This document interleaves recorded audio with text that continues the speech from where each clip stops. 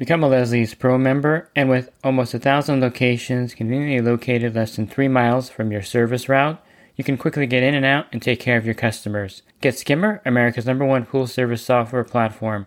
Listeners of the podcast can try Skimmer for free. Visit my website, swimmingpoollearning.com, and click on the Leslie's Pro and the Skimmer banners to learn more. The Pool Guy Podcast Show. The Pool Guy Podcast Show. The Pool Guy Podcast Show.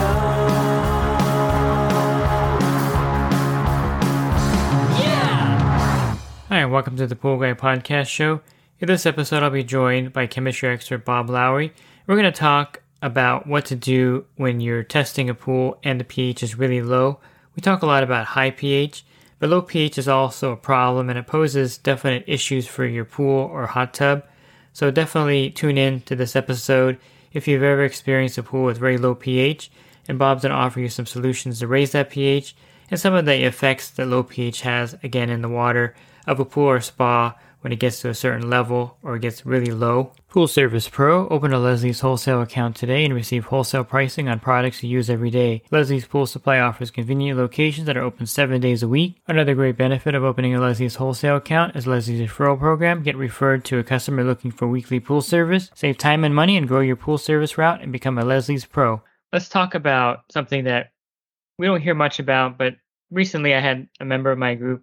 He had a vinyl pool that had a pH of 6, which probably would be lower than that in a lot of cases, depending on the test kit he was using. And low pH typically is not a problem you hear about. High pH is something that we hear about a lot more, but low pH can be a big problem also. What happens if the pH gets too low in a pool for a long period of time?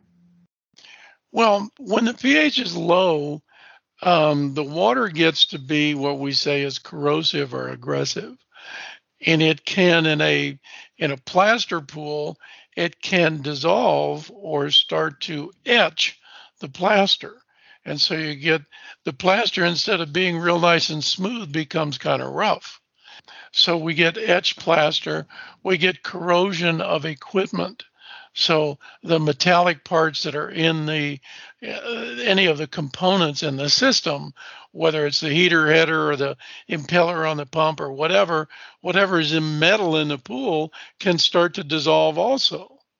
And then the dissolved metal gets into the water and it is invisible until it gets to a certain level. And that certain level is what we call the saturation point. When it reaches the saturation point for those conditions, then the water can't hold anymore, even though more is dissolving. When it does that, then it starts to precipitate the metals and we start getting staining.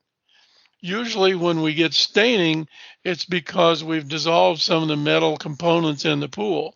The other reason, of course, is if you're getting metal in the incoming water. And copper and iron are both allowed to be in drinking water.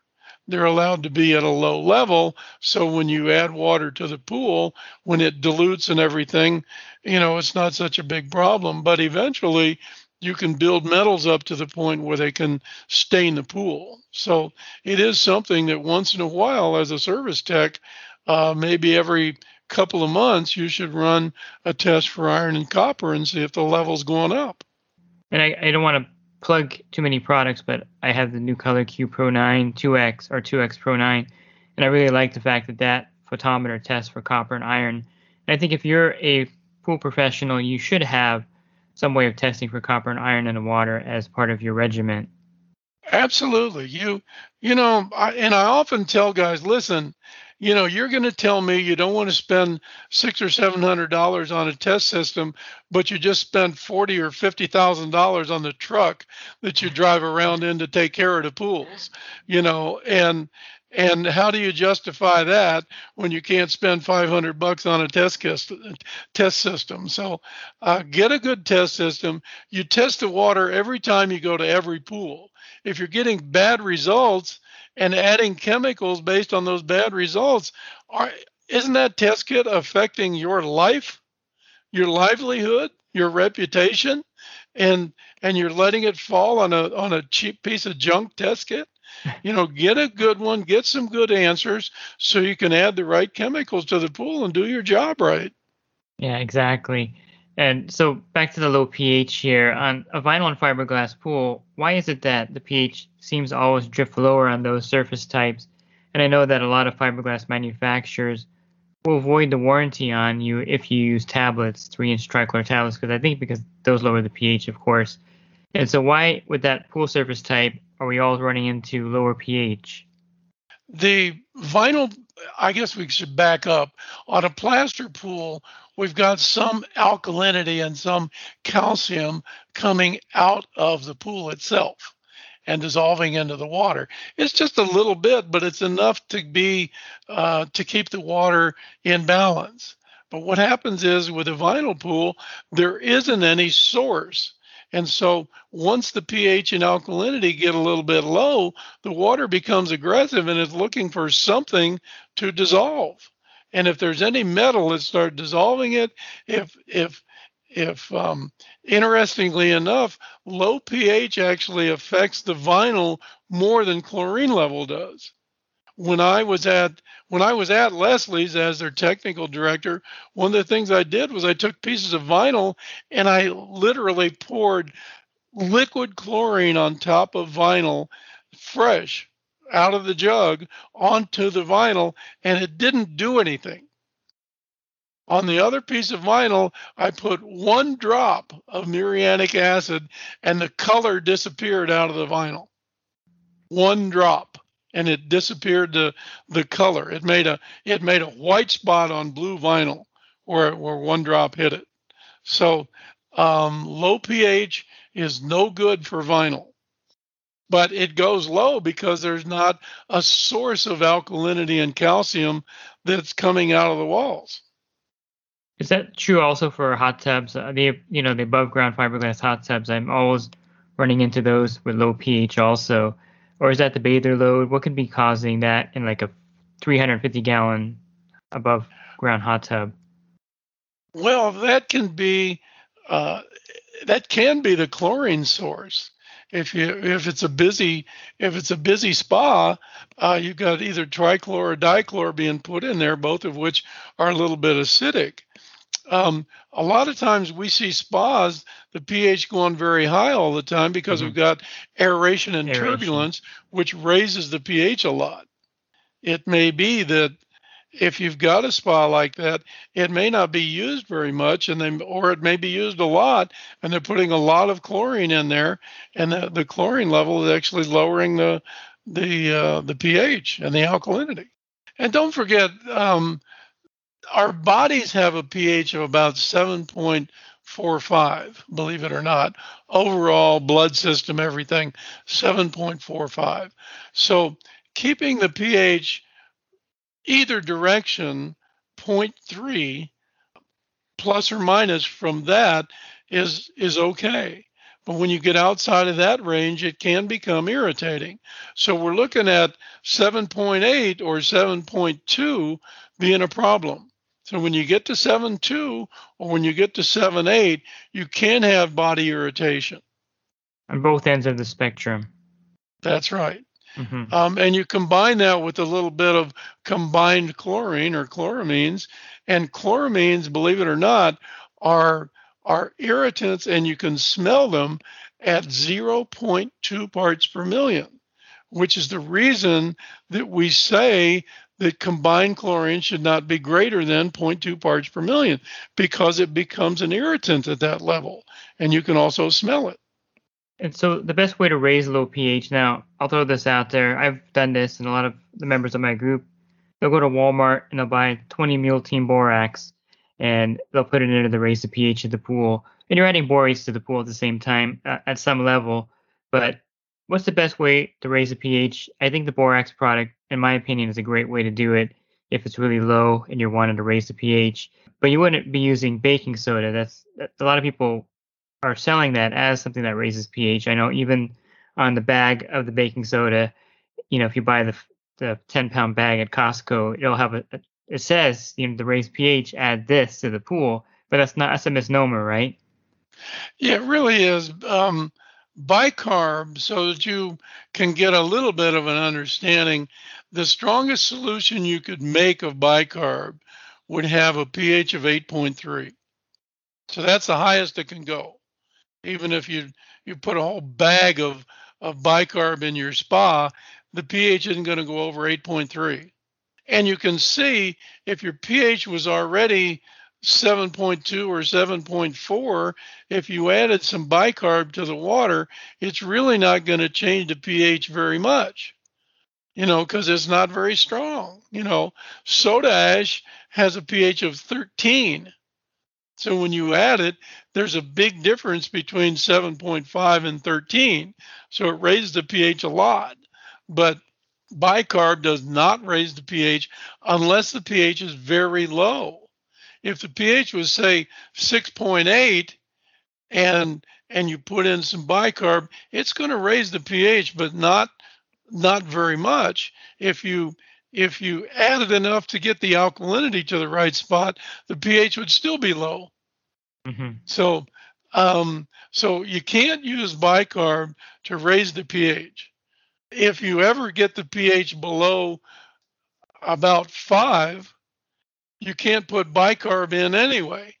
It won't raise the pH at all, because below a pH of 5, when you put bicarb in, it gases off as CO2. And so it doesn't work. In any case, I would not use bicarb to raise pH at all.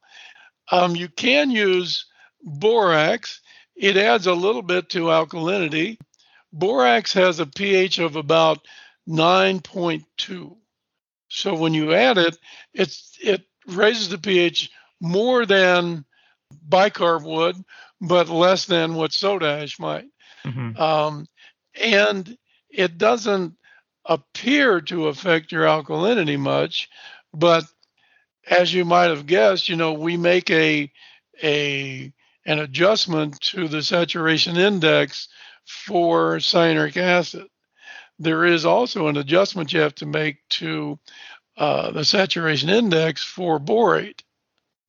If you do put borates in your pool, your alkalinity figure your total alkalinity reading is actually lower than you think it is. Is there a percentage number for that, like offhand? No, it doesn't work that way. It does for cyanuric acid. Yeah. We can use basically 1/3, but because it's a buffer to keep the pH from going high, the higher the pH, the more it affects it. At a pH of 7.5, if 50 parts per million of borate would only affect the reading by about 6 or 7 parts per million.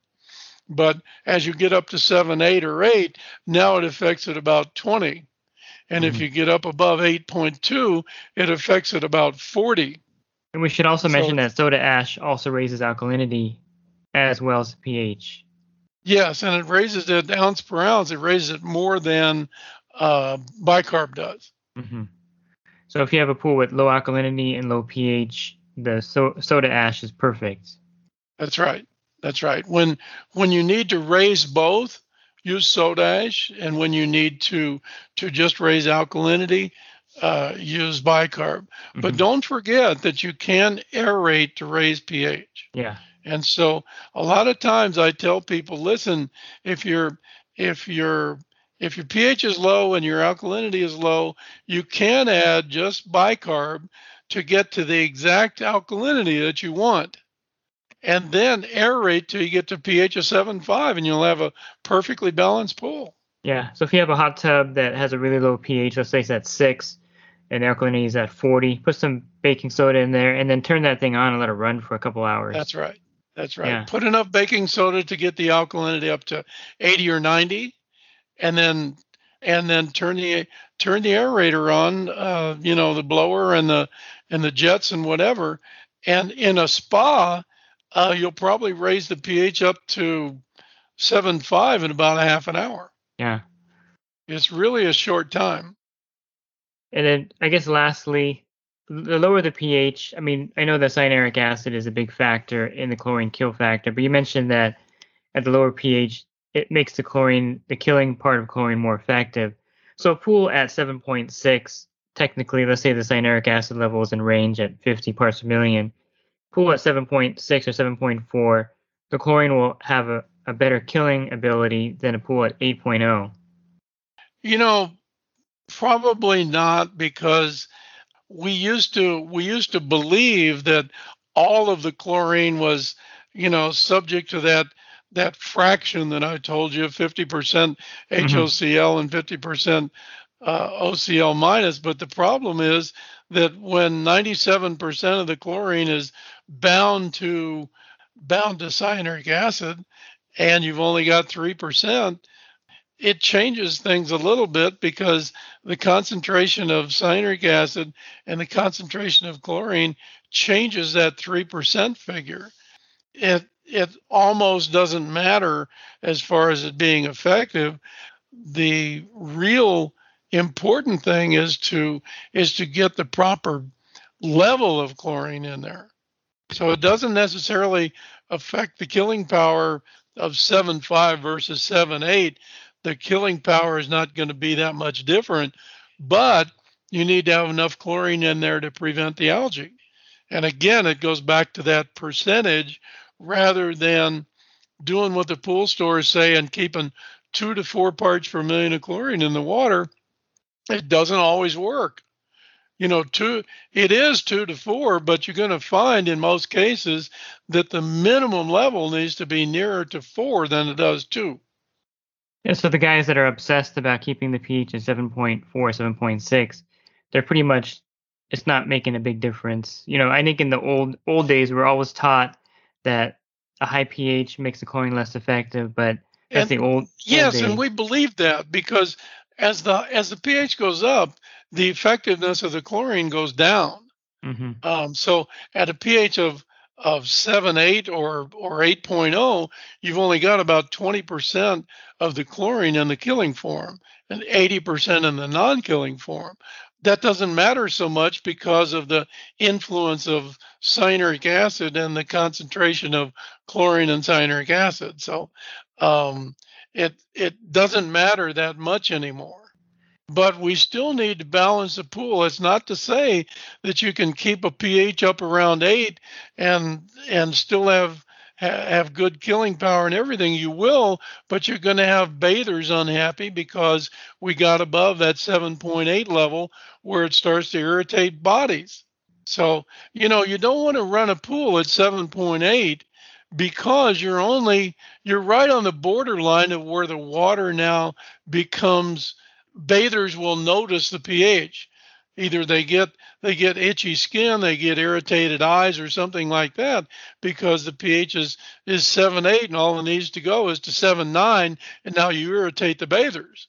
At 7.5, you've got 0.3 before you can have a problem. And I have recorded a number of podcasts with Bob Lowry, and we have done a couple of podcasts on high pH and aeration. He mentions aeration in this one briefly, but we have a whole podcast on that, as well as what to do when the pH is high in the pool or your spa. And you can definitely tune into those by going to my website, swimmingpoollearning.com. On the banner, click on the podcast icon. That'll take you to the podcast site. There's a search box there, and just type in Bob Lowry, and then you'll see the podcast that I recorded with him. And just scroll down till you see the ones I've done on high pH and aeration. And you can listen to those at your leisure. And if you're interested in his certified residential course, you can go to his website, pcti.online, and from there you can see when the next course is coming, and also read his tech bulletins. And if you're interested in enhancing your business, definitely check out my coaching program at poolguycoaching.com. A lot of great benefits for joining there, including a discount on your general liability insurance. Again, you can learn more at poolguycoaching.com. Thanks for listening to this podcast. Have a great rest of your week, and God bless. The Pool Guy Podcast Show. The Pool Guy Podcast Show. The Pool Guy Podcast Show. Yeah! Real quick, if you're not using pool service software, try Skimmer free for 30 days at getskimmer.com/poolguy. Again, that's getskimmer.com/poolguy. Skimmer, everything you need to run your pool service business all in one app.